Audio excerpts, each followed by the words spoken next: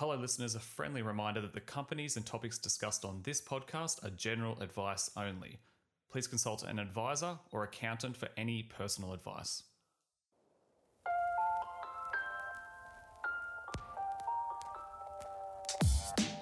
Hello, and welcome to this week's episode of the Market Pulse podcast. This is episode 42, the closed account edition. Thank you for tuning in wherever you are or whatever you're doing.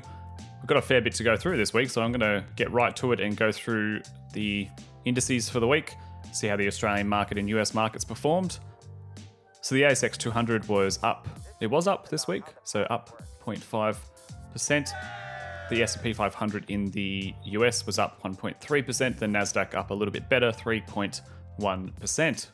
So again, for Australia, at least our market, he has pushed on into positive territory for a seventh straight consecutive week. I think last week I joked that maybe it was running out of steam, but it didn't run out of steam. It continued on. In Friday here, our local market, it kind of turned a little bit more sour. It actually fell back 1.2% on that day alone. Kind of got a bit worse as the day progressed on. And I imagine that a lot of that's to do with people were digesting the news out of Sydney in regards to a COVID cluster, various states coming back to impose travel restrictions on the greater Sydney area, or maybe the state full stop, to stop a potential spread. Just on Friday alone, as that news started to filter in, you had companies like Qantas falling 3.5%, Flight Centre 2.7%, Webjet down 1.8%. But these travel stocks are not the biggest companies on the index. It was really the big banks that also sort of dragged us down. Commonwealth Bank and Westpac both fell 1.8 and 1.5% respectively on Friday alone. In the US, actually, the market also kind of soured right at the end of the week. The major indices down on Friday specifically. Likely the lack of stimulus still not there come Friday, which we'll get to later on. But another really interesting event that's kind of going on in the US for the index is the inclusion of Tesla, the electric car automaker, in the S&P 500. And this has been in the making for a bit of time now, but on December 21, so Monday in America, Tesla will actually officially be included in the S&P 500 index for the first time ever. And you might ask why I'd assumed it was already there, given how big of a company it is, and that's a fair question. The S&P 500 index, whilst it does look to track the largest 500 companies in America, it does have some ground rules to get in. One of them's, I can't remember how many, but you have to have like several consecutive quarters of profitability, which Tesla has just recently achieved. So Tesla's being thrown into the index. One reason why this, I guess, is a big event, well, there's a couple of reasons. So this is a really big company that's going into the index. So it's going to enter the S&P 500 as one of the top 10 largest companies of that index already. So it's not like it's coming in from the bottom and moving its way through or something like that. I'll just quote this part from an article on MarketWatch by Mark DeCrombray.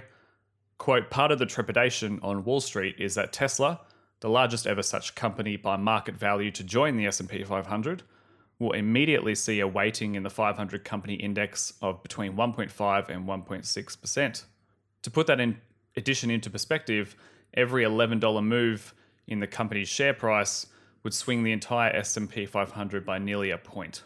So yeah, watch out for that. Tesla shares in the last month are already up 42%. And there appears to be some buying of Tesla shares because people know it's going to come into the S&P 500. And when it is officially in the S&P 500, index funds or active funds that track the S&P 500, they will have to actually buy Tesla and include it in their portfolio. So say if you're invested in an index fund ETF, well, let's take one of the biggest ones in the world, which is, or the biggest one in the world, which is State Street Global Advisors S&P 500 ETF, or SPY is the code. This one I'm actually referring to is US based. So you can actually invest in it if you want. You have to have a platform that accesses the US markets, but this ETF is listed over in the US. So this fund, biggest ETF in the world, I'm fairly certain that the second biggest ETF in the world is also an S&P 500 ETF. So it's probably BlackRock or Vanguard. I can't quite remember. But this fund will actually have to make room for Tesla come Monday because that's what it does. It tracks the S&P 500 as it is. It will need to buy up the shares. If, like the MarketWatch article I just quoted before, said, if it's say if Tesla is now 1.5% of the whole fund, then that fund will have to mirror that and make sure their fund is 1.5% Tesla. So all that buying activity is suggested to kind of push Tesla potentially even more. So, I mean, we'll see. It's definitely worth a watch next week. And speaking of industry changes, here in Australia, buy now, pay later company Afterpay continued to surge in share price during the week and has now officially entered the top 20, the ASX 20. And I believe it knocked out IAG, or Insurance Australia Group. So there you go. We have our own changes going on here in Australia. So that was the week, like I said at the top, overall positive for the market's performance. Some worries right there at the end in terms of we'll have to see some more lockdowns. That's kind of going to hamper our current efforts or current trajectory to turn to get into some sort of sense of normality, especially a bit of a dampener for people that might be impacted with holiday plans because of that. There was a couple quite notable names that didn't have a great week. They kind of dropped a little bit hard, and the prize winner, of course, will have to go to Mesoblast, which is a company we've mentioned on this podcast before, ticker code MSB. Now, the update from Mesoblast was in regards to a therapy treatment they have. It is called Remestemcel. And this is a therapy treatment that the company created specifically for ventilator-dependent patients and they have what's called ARDS, or acute respiratory distress syndrome, ARDS, due to the COVID-19 infection. Now, what happened is the Data Safety Monitoring Board, which is basically the entity undertaking a trial of this Mesoblast therapy, basically has cut the trial short and stopped it, which is what the company announced towards the end of the week. And it's not because the treatment's dangerous or producing something nasty, or it's more merely that it's appearing to not have the results it intended to achieve from the start of which is what reducing the mortality rate in patients within a 30-day window. So when it started out, initially wanted to look to achieve a 43% reduction in mortality in that 30 days. Now, the company in their announcement at the end of the week more or less said that the reason it isn't being as effective of a treatment is they had anticipated is because as treatment for COVID-19 has evolved over the course of 2020, and this is for anyone, not just people with really severe cases who end up on a ventilator, but people with just non-severe cases as well. Treatment has changed because, doctors and nurses and everything are learning about the virus more and more. And this has ultimately had an effect on the mortality rate. And the pilot of their treatment was based on earlier initial stages of the pandemic where mortality rates were higher levels. It was a lot more dangerous then. And just to speak generally, because although the vaccine's only now starting to initially roll out, we're seeing the likes of US politicians getting them on camera this week. As the year has progressed, doctors and specialists, like I said, have continued to learn more and more about the virus and some of the effective ways to try and combat it regardless of the vaccine. So this trial being cut short was not good news, as you can imagine, especially considering they had a potential big pharma deal in place that might not go through because of the news. They actually their shares fell 47% off this news alone. So just for context, if you had put 10 grand into this the day before the announcement, it's now worth 5 grand. Mesoblast is such a good example of the roller coaster of emotions that is investing in biotech health companies, which I think I've said before. Because if you look at their chart over the last 12 months, there have been some incredible moments to make money off this company, but it's been a very bumpy up and down ride for shareholders where you get a lot of enthusiasm and then say bad news, especially with something like the FDA coming in and putting a bit of dampener, which I think is the reason we talked about them last time. But I imagine if you've been holding this whole way through, it's a very dismal day to cap the year off. Now, for context, I do not own shares in this company. I don't really have a view on them, but it was an interesting piece of news there. The other big fall, I guess, in terms of a big name happening at the end of towards the end of our week on our market was infant formula and milk manufacturer A2 Milk. It's already not been a great year for A2M because they have already come to the market and reduced their earnings guidance for the year. And what caused this week's tumble was them doing that again. So on top of that, they've brought it down a little bit further, which doesn't look great from management there. Just taking this next part about why this is just from their market release about the news. Quote, "The effect of the disruption in the Daigou channel, which represents a significant portion proportions rather of our infant nutrition sales in our ANZ business has proven to be more significant and protracted than what was previously anticipated. While this has predominantly affected infant nutrition sales, sales in our other nutritional segment have now also been impacted. Now, the actual numbers in their release, they note that the financial year 21 guidance is revenue of 1.4 to 1.55 billion, which has come down where they were a few months ago when they were anticipating 1.8 to 1.9 billion, which had already sort of been brought down because of COVID. And just a refresh on what the Daigou channel is, because it's a very important thing to understand when companies like A2 Milk, effectively the Daigous it's a buying channel where someone purchases an A2M product like infant formula and then resells that into China directly. So I guess acting as a bit of a middleman in the process that earns a cut on top of the price that they paid for it here in Australia. And this has been heavily impacted for companies like A2M that quite rely on this channel since COVID. Imagine, of course, travel restrictions. There's basically no international tourism, which has not been good for A2 Milk. There's lack of international students to universities, also because of the same thing with the travel restrictions, who tend to or might interact with this channel. It's been a rough year, and A2M has spoken about what is their corporate Daigous, so a bit, I guess, more sophisticated business setups that resell into China, but it seems the impact of that casual Daigou channel has been quite significant for the company. For the week, A2M shares were down 22.36%, closing the week out at $10.14. If you at the very peak of the year, so if you go look at their 52-week high, actually on that note, if you're ever on a trading platform or something like Yahoo Finance and you see the term 52-week high and low, this refers to the lowest and highest points that the company or the stock has traded at in the last 52 weeks. So 52-week high, if we look at it for A2M, it's $20.05. So that was the highest that they were trading at. And they've closed off at a tinge over $10 per share. So it's kind of come down halfway from those highs it had in the middle of the year. Well, let's talk about some broader economic news in the States. As I'm noting this down on Sunday morning in Australia, the stimulus package we have talked so much about these past weeks and what the market has been hanging on to for news and updates these past few weeks looks pretty close to coming through, maybe even in the next 48 hours. The other thing we spoke about, the potential US government shutdown, was also temporarily averted. This was because the stimulus package has not been finalised.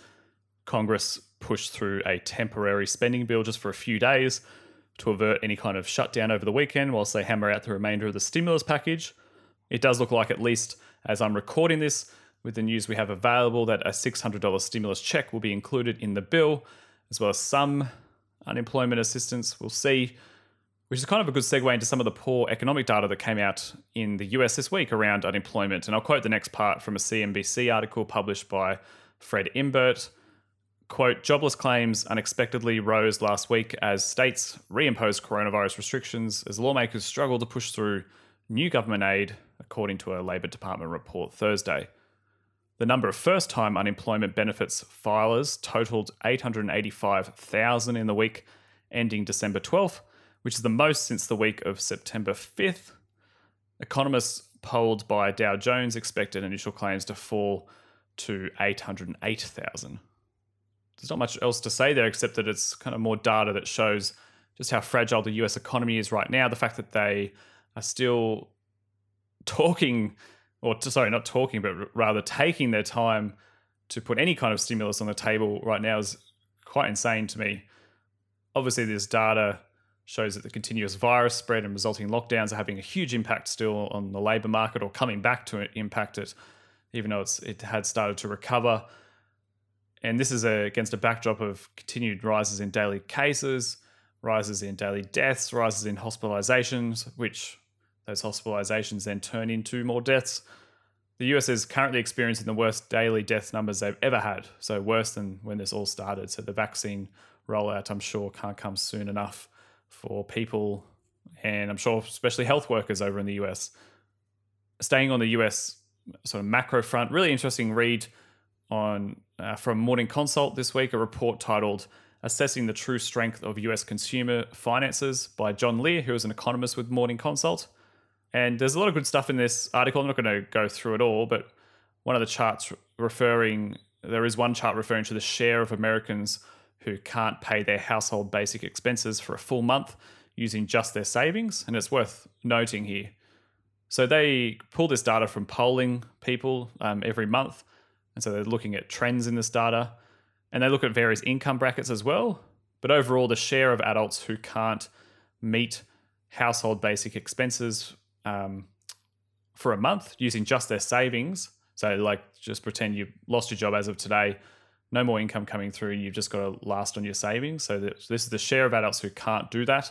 It's gone from around 20% in August. It's steadily risen up now to 25%. So that's an indicator getting worse. Outlined in the article is how the overall savings rate, which has been pointed to a lot, but it has risen in the US this year. It's also risen here in Australia, especially off the back of government stimulus, so a lot of government money coming in, helping that savings rate and people trying to hold on as opposed to spend crazy.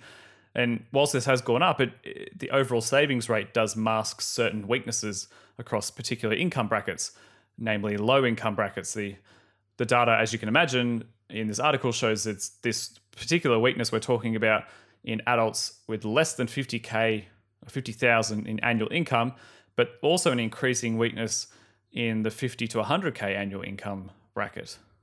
So go have a look at that article. It's really interesting. So Morning Consult, it's titled Assessing the True Strength of US Consumers' Finances.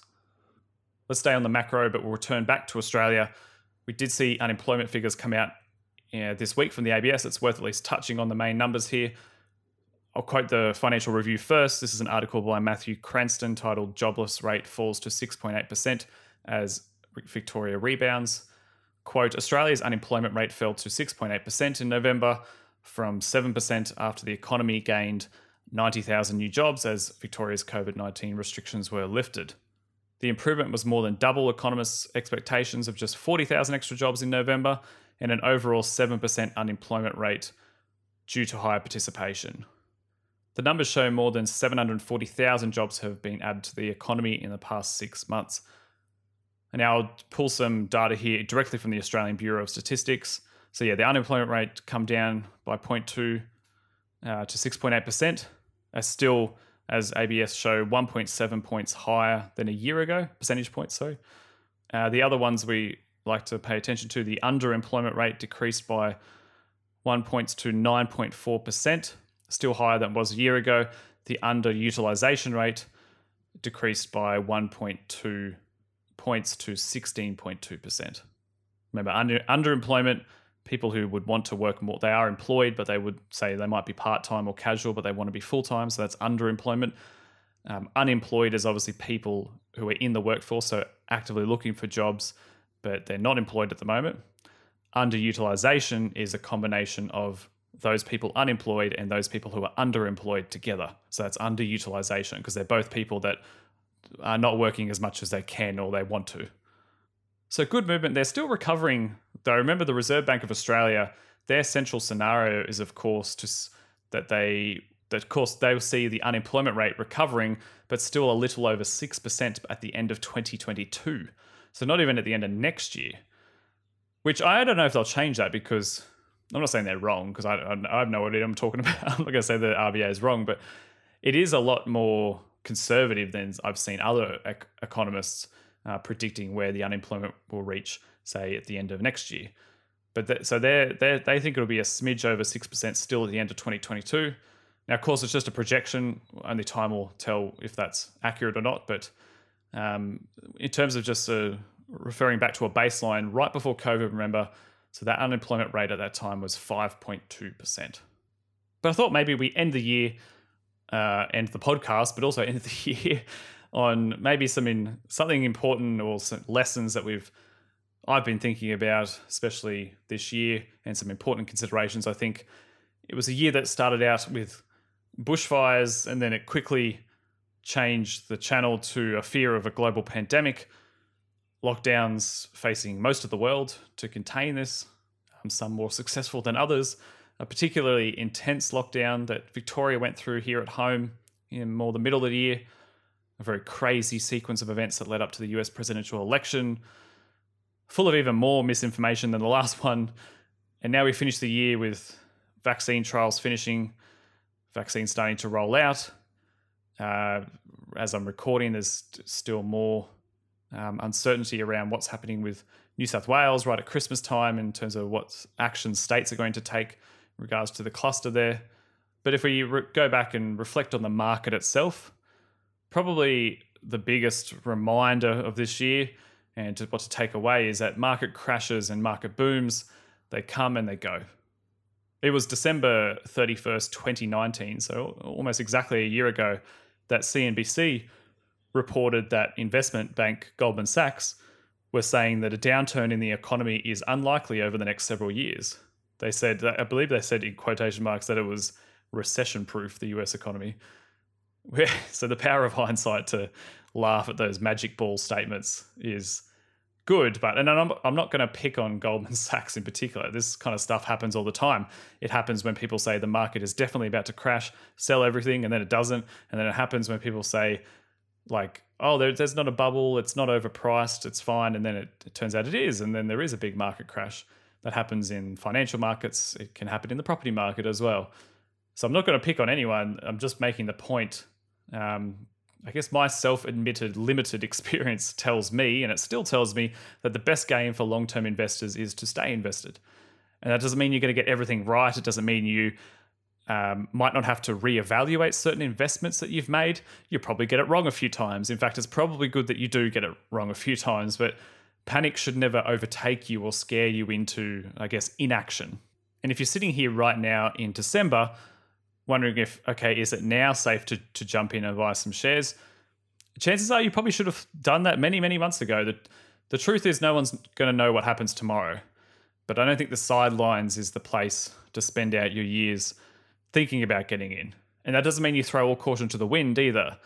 Something I've learned over the last 12 to 8 months especially is it's very important to have some kind of buffer, have some savings that you can rely on, some kind of funds that if it does get a bit tough and you need to survive, especially if you lost a job or something, that you can rely on. But also for those who are luckier or in a position to invest, this year was a good example where it's good to have a bit of cash on the sidelines where you can sort of move quickly and deploy when the opportunity arises. There have been some horror stories this year, especially from those firms that are impacted by the pandemic, such as companies in the travel sector. But there's been some interesting opportunities out of this as well. And even some big retail stores like JB Hi-Fi, which I remember reading people going, oh, I wouldn't want to touch, stocks like that. They've seen some amazing turnarounds due to, I guess, what you would say their surprising resilience in the face of uncertainty. But the ultimate lesson through this is, I think, stay invested, look for more opportunities, even if you're passively investing, which I do some of that. I do myself. I have part of my portfolio in a broad Australian ETF index and a US NASDAQ exchange traded fund. And I added to both of those this year. To one of them, I added a couple times, and it's turned out to be a good decision. So make sure you stay interested, and not just in your investments, but potential opportunities that you're looking at. Keep on top of it. And if you're confident in the choices long term, just don't get too stressed if the ride's a little bit bumpy, because there's going to be plenty of headlines. But when we saw plenty of headlines this year, about scary headlines, and we think about when we head into 2021, what some of those scary headlines might be about. Well, maybe I should stop using the word scary, but just uncertainty or big news events. But you're going to have Joe Biden being inaugurated in January. What executive orders will he push through? Do Republicans retain Congress after the Georgia runoffs? Are the vaccines more or less successful than we thought? Are we able to roll them out as quickly as we'd like to? Do more vaccines come down the line that are even better? Do trade relationships cool down between Australia and China? Do they get worse? Do people go back to the offices in the CBD? Or is it normal now to just work from home or do a bit of both? What does that mean for the economy? What does it mean for real estate? Will tourism and migration return when COVID settles? How long will it take? What's the iron ore price going to be in 2021? How will the government continue or phase out stimulus measures going into 2021? How that's going to impact the unemployment rate? You can keep going on and on and on. There's so much to think about. And I do think about this stuff because it interests me, but I don't let it keep me on the sidelines. And I think that's a really important lesson in general, but especially an important lesson for 2021. Well, that is a Christmas wrap. I almost said whap. Gosh. For today's episode of the Market Pulse podcast, you have been listening to episode 42, the Closed Account Edition. Thank you very much for coming along with me on this episode today, and more importantly, this podcast, which we kicked off the first ever episode about 11 months ago, so it's almost a year old. I have enjoyed this little project, enjoyed the feedback and the questions from listeners. It helps me to stay motivated, to keep on top of what is happening in the economy and financial markets, so thank you for that. As I say, the best Christmas present you could give me is by telling a friend or a family member about the show. Mention it to someone you think might like it. Jump on the Apple Podcast app and give it a star rating and review. Would love you for it. I hope you do have a fantastic Christmas and New Year. The Market Pulse podcast will return to your ears on January the 17th, 2021, so look out for it there. As always, my name is Dion Gribben, and I will see you all in 2021. Cheers.